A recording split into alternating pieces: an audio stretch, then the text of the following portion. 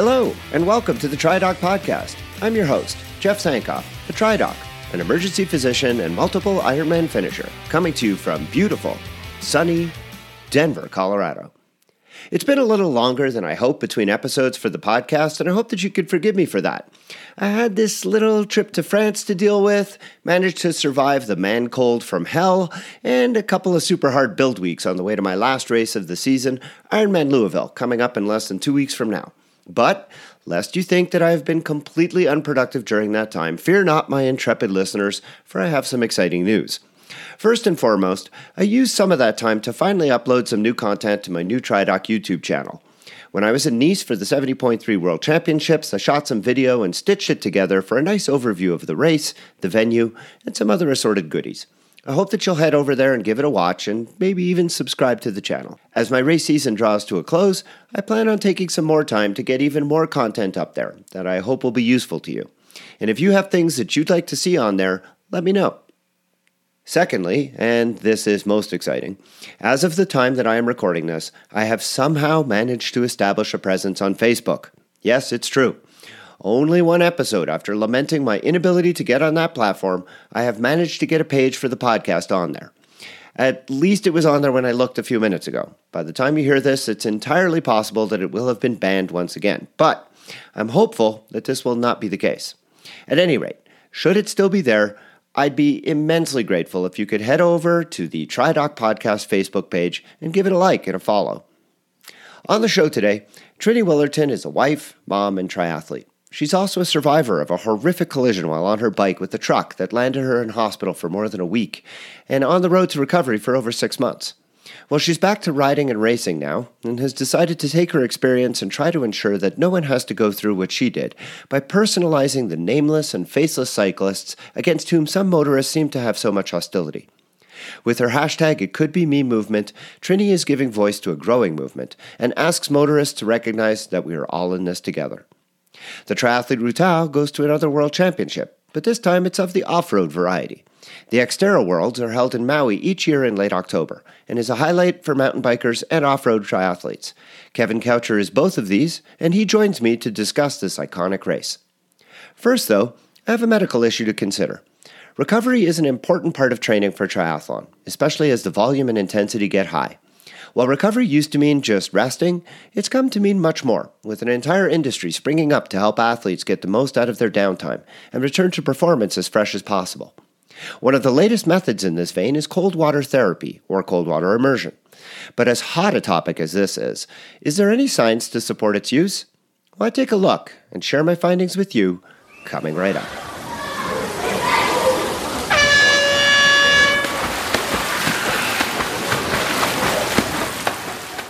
Training for triathlon is an incredibly rewarding experience. As you slowly gain fitness, you layer on more and more miles until you find yourself putting in some pretty impressive training volume towards whatever your goal race or races might be during the course of a season. But all of that training has the potential to lead to overtraining or injury if you aren't careful, and this is why the science of recovery has garnered so much interest over time. Helping athletes recover efficiently and thoroughly has long been recognized as an important means of getting them to be able to perform maximally in both training and racing. Where in the past, taking a day off may have been seen as laziness or losing a step, it is now appreciated as a critical aspect of a well-structured training program to allow for training gains to be consolidated and muscle cellular adaptations to take place that can lead to better performance when efforts resume. But recovery has come to mean much more than just resting. Assisted recovery is all the rage for the highest level athletes in every sport, and an entire industry has sprung up to feed the demands of athletes looking to enhance their recovery time by speeding the elimination of chemicals built up in the cells as natural byproducts of high-level exercise, and to restore the building blocks needed to resume those efforts as soon as possible. Now, I've spoken of some of these assisted recovery methods on previous episodes of this podcast, including pneumatic compression boots, but today I'm going to look at another one. Cold therapy in the form of cold water immersion or cold water circulation garments are beginning to emerge as a new technology for recovery, especially for cyclists and triathletes. Recently, at the Ironman 70.3 World Championships in Nice, I visited the booth of German manufacturer Eisbein, who have a product coming to market later this year that are well-fitted pants with an impregnated system of tubes that allow for 5 to 10 degrees Celsius water to pass over your legs for the purpose of cooling and passively compressing the muscles after a workout. You could see my conversation with the makers of the product on my video on the TriDoc YouTube channel that I posted a couple of weeks ago. A much more expensive and truly medical device is the Game Ready, that works on the same principle, passing ice water through a fitted garment. But the Game Ready has various garments available to fit on different areas of the body and is marketed much more as a therapeutic device after injury or a surgical procedure. At the other end of the spectrum are the Ice Legs, a product developed by Phil Gaiman. Rather than rely on any machinery, these are a simple garment that have pockets for reusable freeze packs that you put on your legs. I can't compare these to the high-tech solutions I mentioned earlier, but I could tell you that the price of Gaiman's garments is orders of magnitude lower, as would be expected given the simplicity of their design. Now, before you break out your wallet and run to the interwebs to find any of these things, you could, of course, just head to the freezer, dump a bunch of ice in the tub, fill it halfway with cold water, and then just settle in. After all, that's really where all of this started. The notion of cold water therapy comes from cold water immersion. Sitting in an icy mountain stream after a hard bike ride just felt pretty darn good to the guys who tried it, and this morphed into bathtubs with ice in them, and then to these fancy, much more portable ice garments. But even before you try that, it's probably worth looking to see if there's any scientific evidence supporting all of this, because, as always, just because something seems like it works and seems like it feels good doesn't necessarily mean that it will or does actually have any benefits. So, what does the science say about cold water immersion and cold water therapy? To find the answer, I did a literature search and came up with quite a bit. It turns out that ice water and cold water immersion has been a hot topic, pun intended, for quite some time. The results of the research, though, have not really been that consistent in any way, shape, or form. Let's first consider the theory. Why would ice garments, or cold water immersion, be beneficial? Researchers have proposed several theories for this, and a few have been tested. Many of the central theories behind the potential benefits of cold water immersion have to do with lowering core temperature. I'm pretty certain that I don't need to explain how high-intensity exercise raises body temperature, and how this is compounded when exercising in hot and humid environments. Well, as core temperature rises, there are adverse physiologic effects on the central nervous system, the muscle cells, and the cardiovascular system. Cold water immersion can help to lower core temperature more quickly and reverse some of the effects of body temperature elevation. The theory is that in doing so, athletes would be able to perform better on a second effort after using this kind of recovery. Unfortunately, the evidence here is a bit mixed. It is true that cold water therapy can help lower body temperature more quickly than if the athlete just rests or performs some kind of active recovery. However, in order to be effective, the water has to be really cold, on the order of 5 to 10 degrees Celsius. The immersion has to include the torso and not just the legs, and the immersion has to be prolonged, on the order of 20 to 30 minutes, which is pretty difficult to tolerate at that temperature. Even then, results haven't really shown any consistent benefit in performance on efforts that are performed 24 hours after the first one.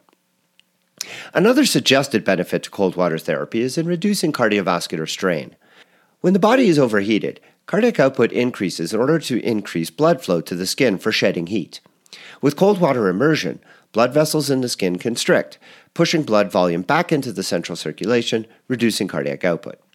Some studies have verified that this does indeed occur, but to date, none have really shown that this is related to any specific physiologic benefit, nor to any performance benefits. During high-intensity exercise, metabolites such as lactic acid are produced and can build up in muscle cells. For optimal performance, those chemicals have to be cleared before the muscles can return to peak action. Cooling has been theorized to enhance removal of these kinds of metabolites and allow for more efficient restoration of a normalized intracellular milieu. Unfortunately, studies of this have not borne this out, and in fact have shown that cooling is actually detrimental to performance of muscle cell function, specifically where it relates to anaerobic-type sprinting. Now, two other ways in which cold water immersion has been postulated to work to enhance recovery are by resetting the parasympathetic tone and by reducing inflammation. Now, you'll recall, if you heard my podcast discussion on heart rate variability, that parasympathetic tone is an important determinant of variability and a marker of a recovered state. Cooling is theorized to enhance parasympathetic tone and to increase heart rate variability. Although few studies have been done in this, so there's no evidence out there just yet as to whether or not this is a valid idea. With respect to inflammation, there does appear to be a positive impact on muscle swelling and white blood cell numbers in muscle cells. But as to how this reports to performance and whether or not it's any better to active recovery, this still remains undetermined. So those are the theories. Let's look at some of the studies that have examined the actual practice. In 2012, a meta-analysis published by the Cochrane Collaborative. And remember, a meta-analysis is a study that pools a lot of other smaller studies in order to get a large number of samples so that you can get a better result.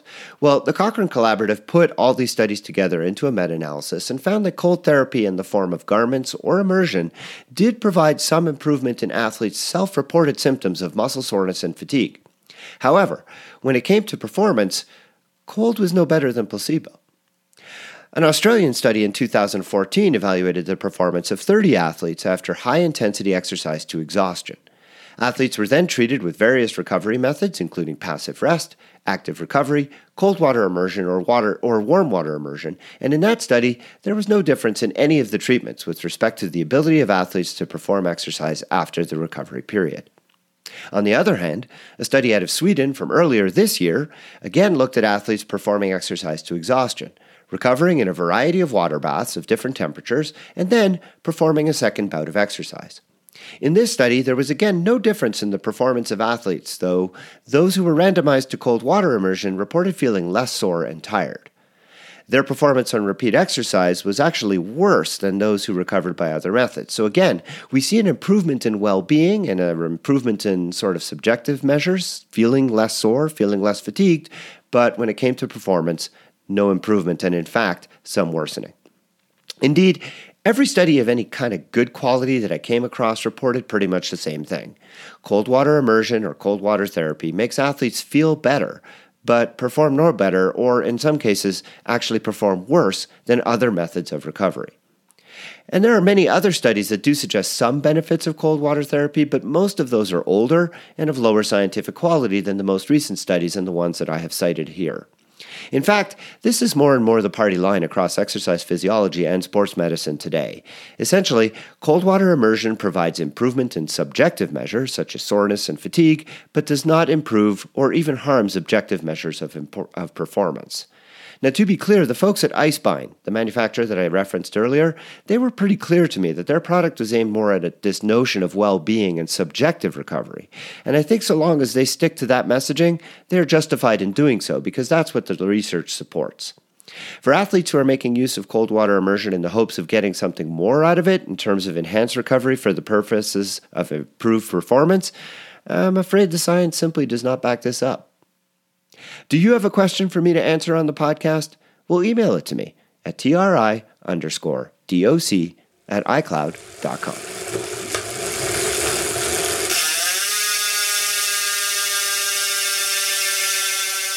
I've talked a lot on this podcast about the unfortunate reality that we face as cyclists riding on the road that we have a legal right to. I've lamented the attitudes that too many drivers seem to share about cyclists being no more than nuisances and how police and the legal system all too often send the wrong message by blaming cyclists for collisions or letting drivers off with what amounts to no more than a slap on the wrist, even when a cyclist has been seriously injured by them. My guest today is another voice in the growing chorus of those who speak out against this serious issue. Trini Willerton is a triathlete, an ambassador for Kerr Sports, Newton Running, USA Triathlon, Team USA, and the Ironman Foundation. But more importantly, she's a wife and mother of 5. And last year, while training for Ironman Boulder, she was struck from behind by a truck and was seriously injured, spending a week in hospital with multiple fractures and a collapsed lung. After that incident, she had a long recovery, during which she decided to do something in an effort to effect real change in the long-standing narrative that all too often ends in the erection of ghost bikes along the sides of our popular bike routes. Trini started the hashtag #ItCouldBeMe movement, and she's here to tell me and all of you all about it. Welcome to the podcast, Trini. Hi, welcome, and thank you for having me, Jeff. It's a pleasure. So in a nutshell, what is It Could Be Me? So It Could Be Me is a movement that's trying to change the narrative between motorists and cyclists. I think that there's a lot of layers to the problem. But one of the layers that I discovered was the dehumanization of cyclists. So I'm trying to let the world see who we are. I'm asking everybody to just make a short video and letting drivers that perhaps wouldn't have the opportunity to get to know us to do exactly that, to see that we are moms, that we are dads, and that we're on the roads, and that we need to come home safely. And that's what my mission is. Yeah, and I see that you've had some pretty great success with a stream of videos with cyclists who many I know and many I haven't known, and all telling a similar story that, hey, drivers, please take your time, recognize that I'm more than just somebody who might be inconveniencing you for 10 seconds on your way to wherever you're going. I'm a real person. Yeah, I think that unfortunately we live in a society that is just so concerned from getting things done and getting from place to place as quickly as possible. And that's where we start, getting into problems as far as the roads. What's your vision for where the movement can go, and how do you see it affecting change going forward? Well, my idea is to have this movement just have a very long-lasting impact. And I think in order to achieve that, we need to have several things combined. One of them being education. So one part is what we're doing right now and creating a visual and allowing all the motorists to see another side of, what they typically see. Then the second part, and it's so important, it's education. And when I say education, I mean education for cyclists as well as motorists. I think sometimes it's very hard for motorists to understand how fast we could go. That we are by law allowed to do certain things that unfortunately, makes us not be as tolerable for motorists. But for example, it is legal for us to ride two abreast, and it's safer for us, So just laying out the rules and making sure that both sides have a mutual understanding of what's expected and on how we're supposed to behave. And at the end, and when we accomplish that, then I think there's very little space to not be able to understand what the respect, when we say we need to respect each other, what that implies.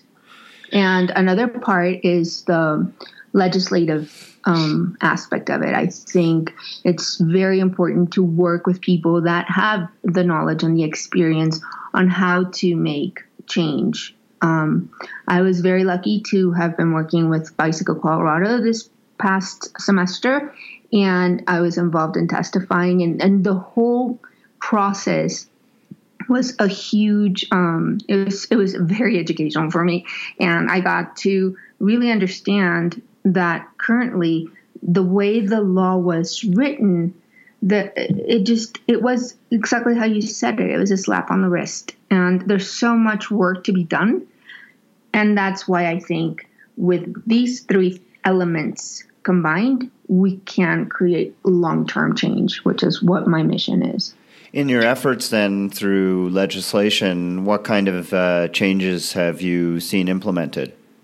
Oh, well, it's huge. I went through the process of testifying. Well, the bill was presented and then it passed several stages, and there was an opportunity for me to testify before Congress. And I did that earlier this year at the state capitol. And then it moved forward. It's so much work and so many people are involved, but it's just being able to get out there and support, because we are needed. All these people that are trying so hard to make a change, they need us. They need our voices, and they need us to just to be able to create that, to see that we're living people. And when the senators were able to see us, I think that was huge. Now, as far as the bill that I was supporting, it was Bill 175, and it's the Vulnerable User of the Road bill. When I was involved in my crash, the law said that any careless driver that was involved in this would receive only 4 points on their license. That's like, I think, the equivalent of forgetting your insurance card. It's something absolutely ridiculous. And it doesn't really matter what happens to you as a vulnerable user. What I mean is you could lose the ability of walking. I have a friend that will never walk again, and his driver got 4 points. So it wasn't really the consequence. It was just the way the law was written. And unfortunately, that's what it was. So now in the state of Colorado, if a vulnerable user is hit by a careless driver, he will receive 12 points on his license, which means that they will lose their license for a year. And this was all due to Bill 175. They will also have to pay restitution. They'll also be required to take a driver's education course that is to do. Actually, the one that they have to take in the state of Colorado was designed by Bicycle Colorado and Cyclists for Community, and it's designed to understand the relationship between cars and cyclists, and prevent all these horrible tragedies from happening. And community service. So my guy, unfortunately for him, I was very passionate about really creating change. And well, unfortunately from my perspective, he still, the law had to apply. The law that was in effect when he hit me had to apply. But moving forward, it's not going to be the case anymore. And that's huge for me. It makes everything that I went through kind of make more sense. Well, that's terrific, Trini. That's great to see that you're having that kind of impact already for such a, really new movement. One of the things I've noticed in looking at your videos and looking at your Facebook page, it really does seem to be that you're preaching to the converted. And I know that changing behaviors is difficult. And I worry that you are not reaching the really important audience, which is those people behind the wheel.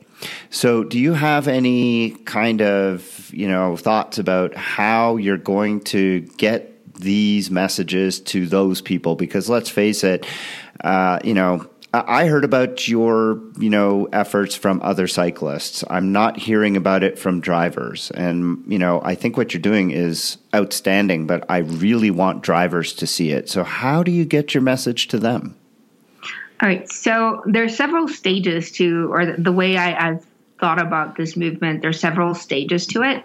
And to me, using a hashtag and trying to involve the community per se was very important, because what I'm asking them to do, and this is phase one, but in this phase, I'm asking everybody that makes a video to also share it. And that is key, because those people, obviously, their network is not only of cyclists. I mean, they have people that love them that don't cycle and are drivers.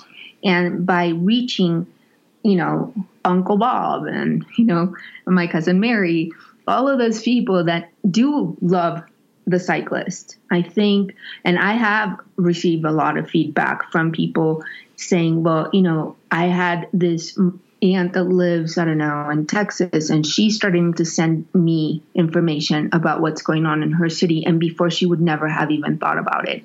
So there is that very, very important aspect of it. And the more people share their videos, then the more reach we're going to get to those motorists that are not within our bubble, and that's super important to me. Also, right now, I've been talking about creating a spot, a TV spot. So I have very ambitious goals. I want to get on television. I want to get on buses. I want to get on mass media in general, because I think this has huge potential for growth. And the movement's coming from a place of love. It's not coming from an aggressive place. We're really truly asking for some sympathy and empathy, and hopefully, there'll be more than one person that says, oh my gosh, with each video, I think we can touch tons of people. And that I do believe in my heart that we're saving lives out there. Yeah, and I know you know Megan Hotman, the cyclist lawyer, who's been on my podcast before. I have spoken with her and mentioned to her that I think one of the messages that's very useful to get out to drivers is that, cyclists don't just ride their bikes. Cyclists own cars. So it's not like we're coming at this from one side only. All of us drive cars. We all pay for the roads we ride our bikes on. We all know what it's like to be in a car behind a cyclist. It's not like we have no idea what drivers are going through when they have that sense of annoyance or nuisance or whatever it is. The difference is that we have been on our bikes, and so we have a much higher level of tolerance, and we also have a much higher level of respect for our fellow cyclists. I would, encourage that message also to go out that, hey, we're drivers just as well as we are cyclists, so we understand. Yeah.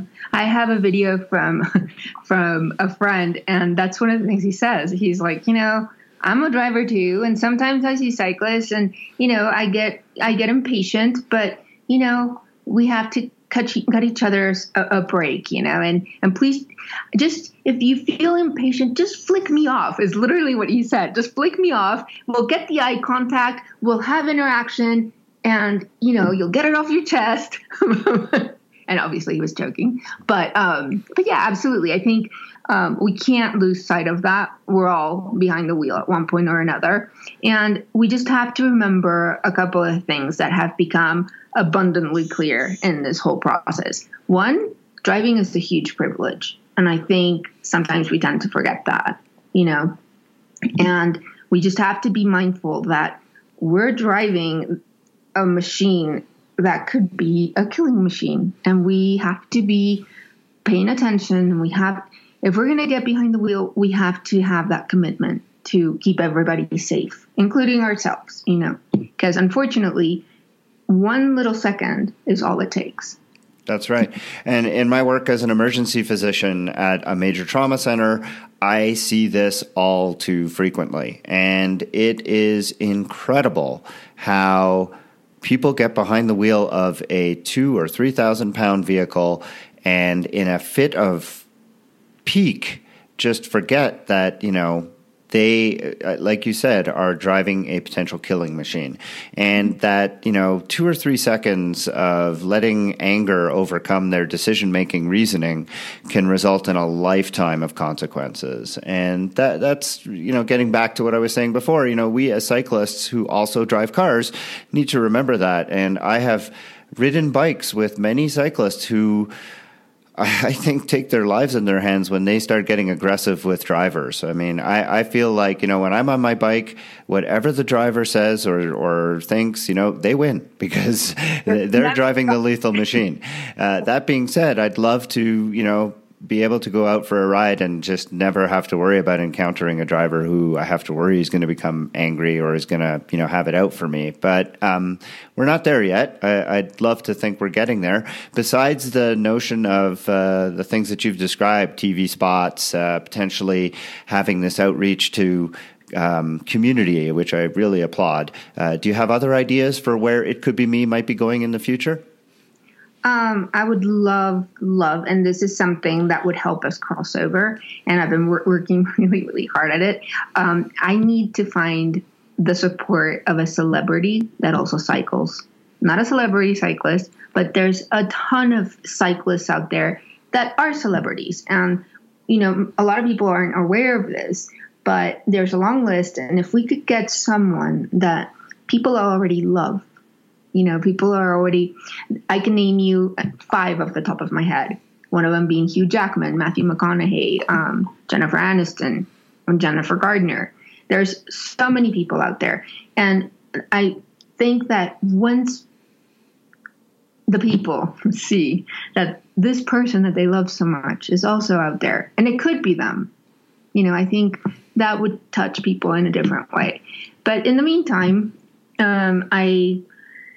Bicycle Colorado and I have so many of the same goals long term. And so I think we will continue to work along each other. And I've had such a tremendous show of support from so many people that honestly, the possibilities are endless, and there's so much fun stuff to do to make this. I don't want people to be afraid to ride their bike anymore. I don't want to have that sentiment. I want us all to live in harmony together. I believe that in general, people are really good. I believe there's very few not good people. And I think it's time for all of us to reevaluate our attitudes in the road and our attitude toward life in general. Just kind of slow down and realize that we're not going to be here forever. And each moment can be magical, and everybody's worth 2 minutes of your time. Yeah. Well, the TriDoc is nowhere near that level of celebrity, but I promise to get a video to you as soon as I can, once I get over this horrendous cold that I'm dealing with, so that I don't sound like I'm coming from inside a tunnel. And I'll tell you what, Jeff, one thing that I do want to mention is I have not encountered a single person that I've asked for a video that has said no. So it's just getting through the buffers, and I know I am very tenacious. And there's this 6 degree of separation thing. So maybe I'll get lucky and someone listening to you can be the bridge. And pass the message along. Absolutely. Trinny Willerton is a triathlete, a wife, a mom, and a survivor of a horrific collision with a truck while out on a training ride. She started the It Could Be Me hashtag movement that I encourage you all to follow on Instagram and Facebook, and I will include the links to that in the show notes. I'm happy to say she has returned to racing, securing a slot to the 70.3 World Championships in Taupo, New Zealand, a couple of short weeks ago at the Lake Placid 70.3 race. Thank you so much for joining me on the TriDoc podcast today, Trinny. Oh, thank you so much. And I look forward to your video. And thank you for all your support. It's amazing. And we will make roads safer together. I promise you. And now it's time for the Triathlete Routard. That part of the show when I'm joined by a guest to provide a review and insights on a popular race, usually of the triathlon variety. But for this episode, we're going to mix things up once again, because rather than stay on the usual hard road surfaces, we're going to be going off-road to discuss a race that my guest is familiar with. Kevin Coucher is a pharmacist in the emergency department that I work with at Denver Health. He is a longtime avid mountain biker, has tried to corrupt me into his way of seeing the world as well, and he's also an occasional Xterra athlete. In 2016, he qualified for the World Championships in Maui, and he's here today to talk to me about that race. Welcome to the podcast, Kevin. Thanks for having me, Jeff. Good to be here. So when we talk about the World Championships, the Xterra World Championships specifically, they take place in Maui, and this is a race that you can't just sign up for, of course. You have to qualify. Now, the qualification process is not quite the same as it is in WTC events. You don't just get allocation of slots after the race. So help me understand, how does the qualification process work for Xterra Worlds? Yeah, so the Xterra classifications have changed over the years. We're currently on probably the third iteration of qualifications. But currently there's a select number of races throughout the world that get qualification slots, including, obviously, if you win one of these regional championship races, you get a slot.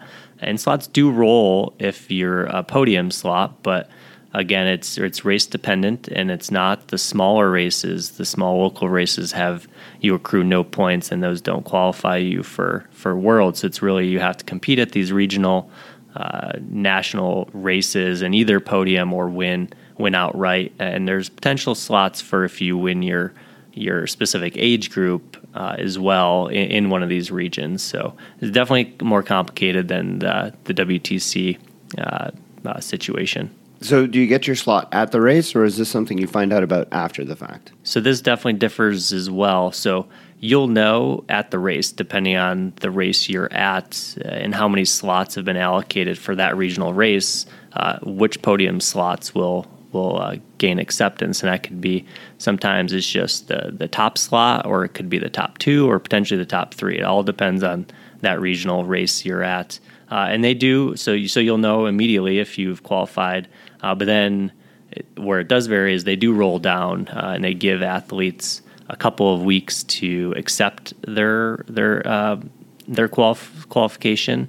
So it could potentially roll down. So if you're fourth, fifth, or even sixth, you can still get a roll down slot if you competed at that specific regional race, and everyone who finished above you had either already qualified at another race or just wants to defer and not race Worlds that year. So let's use an example of, say, the Beaver Creek Xterra, which is one of these regional championships.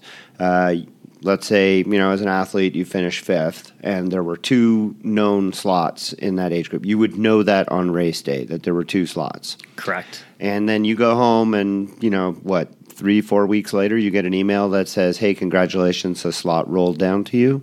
Precisely, yep. And that's what has happened to me one other year, for which I was able to qualify for Worlds. Exactly. I think I placed fifth at Beaver Creek, and for whatever reason, those folks above me in the top 3 happened either previously gain acceptance or just deferred that year. Okay. And are there other means of getting qualification to the World? So the only other means would be pros. So obviously, if you're a pro, you can submit a request to race Xterra Worlds. So they'll grant you acceptance based on whatever criteria for that is. And then you could also just go into the lottery every year that opens in January and submit a lottery request, and it just goes into the big lottery and hope you get lucky to get in. So that's really the only 3 ways to get into Worlds. Do you know how many slots they choose from the lottery? I think it's they have it posted on their website, but I think it's 200. So it's a fair number. They let 1 to 200 in via the lottery, then everyone else's qualifications. And how many people take part in the Xterra World? So they say that 800 athletes are present in Maui for that the World Championship race. Wow, 800 and 200 of which are lottery. That's a pretty sizable representation then. Yeah, yep. And if you get a slot through the lottery, do you have to validate that slot by participating in another Xterra race first? No, so there's actually no qualifications to get to submit for the lottery. But you do have to submit payment sooner rather than later to hold your slot. But you could still race throughout the year and still gain acceptance, which then you would probably, if you were to win or podium at, say, Xterra Beaver Creek, but you already got in via the lottery, then that would give another participant an option, because you would defer that qualification because you're already signed up for the Worlds. Okay. So let's change our focus then to the actual location of the race. As I mentioned earlier, it takes place on Maui, but where exactly is it? So the race is at the Ritz-Carlton at Kapalua Resort, which is the northwest part of the island, which is recent. They moved it there from the eastern part of the island about 10 plus years ago. They used to hold it in a different venue. Okay. And it's always in October, late October? Yes, late October, early November. In terms of travel and gear transport, I imagine, are there bike shipping companies like Tri-Bike Transport that actually serves this race, or do people have to get their bikes there on their own? So I'm only aware of just shipping via your airline or some other route of shipping. I don't believe Tri-Bike Transport, or at least I've never utilized them or heard anyone, because you can't obviously drive to Maui, so that it would make it a little difficult. But it's pretty easy. Maui Airport, easy to get in and out of, and it's very close to the airport. The resort is only another 45-minute drive from the airport, so pretty easy to get in and out of there to the Maui Airport. And in terms of logistics for where to stay, I imagine there are alternatives to the Ritz, or do most competitors actually stay on site? I think certainly there's tons of accommodation, being a resort town. The Ritz is right there. We actually just stayed off in an area called Turtle Bay, which is right next to the Ritz, really, but it just gave us an entire house instead of the hotel accommodations at the Ritz. But there's just tons of condos and other accommodations that the athletes stay in. And I really found it that it was a big mix of people just kind of staying everywhere in that area. But we were really close. You could ride your bike to the venue on race day, ride the course. It was real easy to get to navigate and get in and out of. So it's not uncommon for participants who are racing in Kona for the Ironman World Championships to try and get there as early as possible, trying to acclimate to the heat and humidity. Is it pretty similar with the Xterra World Championships? Do people try and get there as early as possible? Yeah, I definitely see the road, the Kona athletes there already. At least when I've been there, they've been there training, and I see it on their social media feeds when they've arrived in Maui to prepare for the Xterra. And certainly it's a different type of race too. Being off road, they've been focusing on the road aspect, but now they have to quickly transition to the off road skills that they're going to need for race day in Maui. And do the athletes like yourself who just show up for Xterra, do you try to get there also as early as possible? Yeah, they certainly let you ride the course a few days in advance. So we got there 3 or 4 days early, certainly so we could jump on the course and certainly take care of any mechanical bike issues if we had any in transport, but luckily none for me. But it's really nice to get there because the humidity is something we don't experience out in Colorado that often, and that's certainly a factor in Maui. And it's Hawaii, so I mean, if you're going there with a spouse, of course your spouse was racing as well, but if you're going there with a family or a spouse, there's lots to do, lots to see. Staying there before or after is obviously recommended because it's Maui. Right? Absolutely. Okay, let's shift our attention to the course itself. I know that the bike course has been changed. I believe this year is the first time they're using a new bike course. Yes, new course this year. Do you know much about it? So they had a few years of really bad weather, so they had to transition the course from what had historically been on private lands, but due to the bad weather a few years in a row, it really destroyed this property, and really they couldn't maintain the property to prepare it and build trail so it could accommodate these heavy rains that they get. So on race day, the course became pretty sloppy, both in terms of the trail, but also it just wasn't an ideal situation for spectators or the athletes themselves. It wasn't ideal race conditions. So they did transition a little bit lower down on the mountain to incorporate some of the more local lower trails that could easily be built up and developed to accommodate both any types of weather, but also a really nice race environment for the racers and spectators. So it's kind of it should be an improved bike course this year based on those changes. Well, that's great. Well, let's focus first on the swim. It's an open water swim, and it's Olympic distance, so it's a 1,500 meter swim then? Correct. It's basically an M format. Okay. So you swim out to the buoy, back into the beach, back out to another buoy, back into the beach. And what's the surf tend to be like? So it's usually pretty mellow in the Fleming Beach area where the swim is held because it's in a nice little cove. But certainly, like I said, that we had some bad weather years, and the year I was there, we had some 5-6 foot swells and waves. So it's certainly not ideal swimming conditions. And unfortunately, some people didn't even participate in the swim. So we're DQ'd before the race really had even started, which is certainly unfortunate. But yeah, so it's usually calm, but certainly it has the potential for some and some it's pretty big warm water, so no wetsuits allowed. No wetsuits, correct. And do they start it as age group start? How is the start handled? So yeah, the starts pros go first, and then they split it male female. So my year they actually did all males and then all females. So the pros went first, all males went second, and then all the females went third. I believe last year they switched it up to just do age group starts. So now it'll be male-female age group starts after the pros, after the pros take off. Yeah, that probably makes it a little more manageable for the rescue folks in the water, and also for the swimmers, I would imagine, a lot more comfortable. Okay, so you come out of the water. I imagine in the water's crystal clear, probably similar to Kona. Saw some turtles. Yeah, lots of stuff to see. Keep you occupied. Get out of the water. It's a sandy beach. No rocks to worry about. It's fairly easy exit. Very easy exit, and then run up the the paved bike path to T1. Okay, so you get your gear, you're out onto your bike, and now, of course, it's a newer course. Do you have much intel on what that's going to be looking like going forward? Is there a lot of elevation gain, a lot of single track?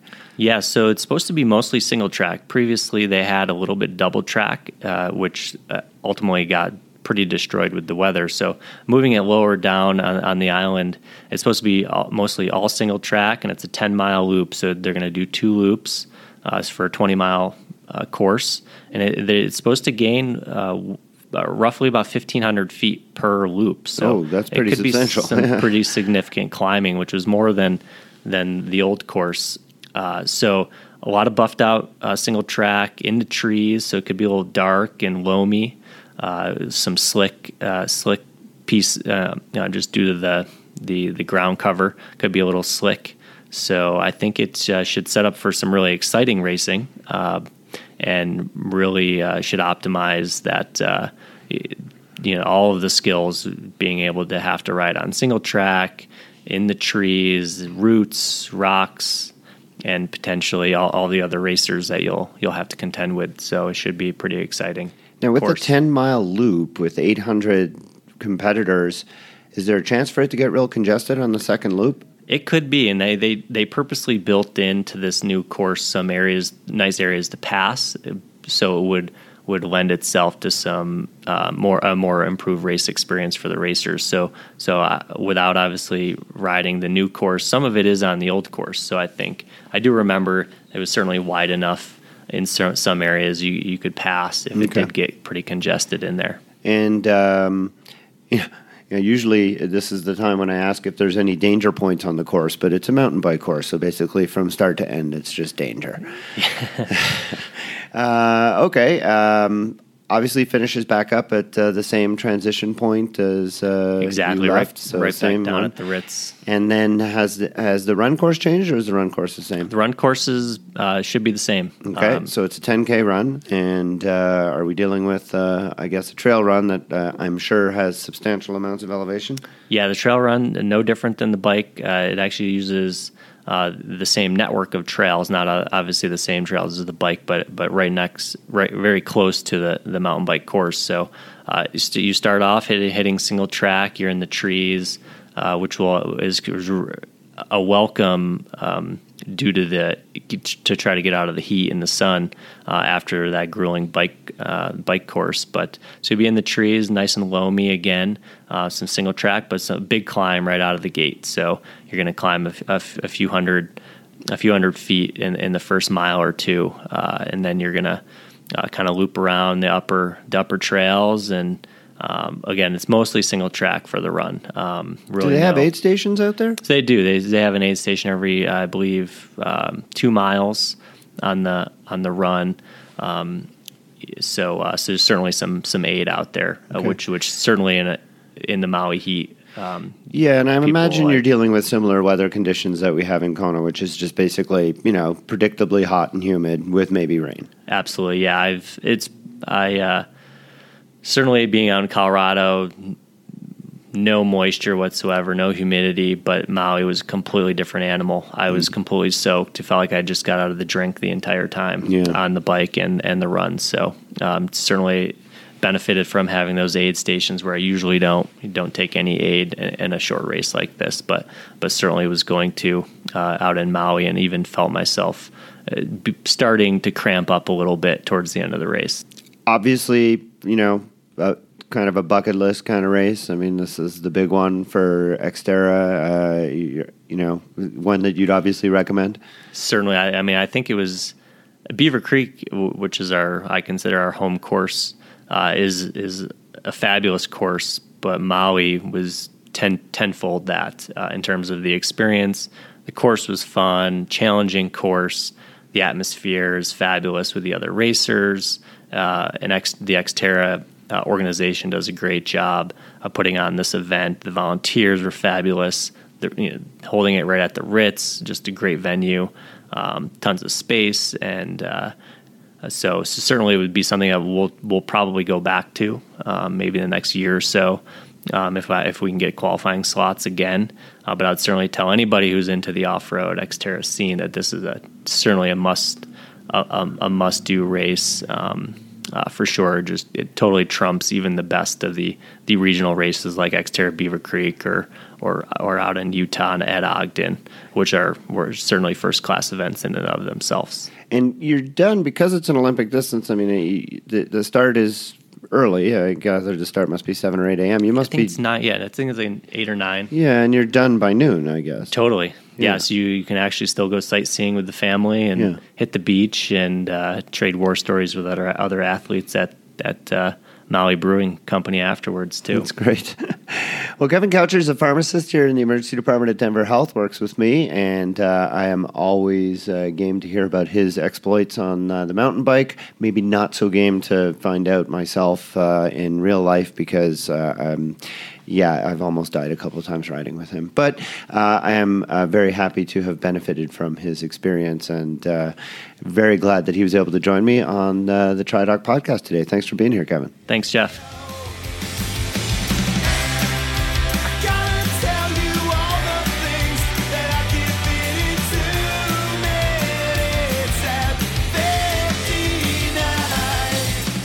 And that's it for another episode of the TriDoc podcast. I hope that you enjoyed listening to it as much as I enjoyed bringing it to you. Links to the medical references as well as to everything else discussed on the show can be found in the show notes on my Facebook page and at www.tridocpodcast.podbean.com. Don't forget to check out and subscribe to the TriDoc Coaching YouTube channel for a video from the 70.3 World Championships in Nice. And you can now go to the TriDoc Podcast Facebook page where you can give it a like and a follow. If you have feedback or a question for consideration to be answered on the program, please email me at tri_doc@icloud.com. If you're interested in coaching services, please visit www.tridoccoaching.com, where you can find a lot of information about me and the services that I provide. The music heard at the beginning and the end of the show is Radio by Empty Hours and is used with permission. This song and many others like it can be found at www.reverbnation.com, where I hope that you'll visit and give small independent bands a chance. The TriDoc podcast will be back again soon with another listener question for me to answer, an interview with one of the SBT Gravel race organizers, Ken Benesh, and the triathlete Ruta will go tropical with a look at Ironman Cozumel. Until then, train hard, train healthy.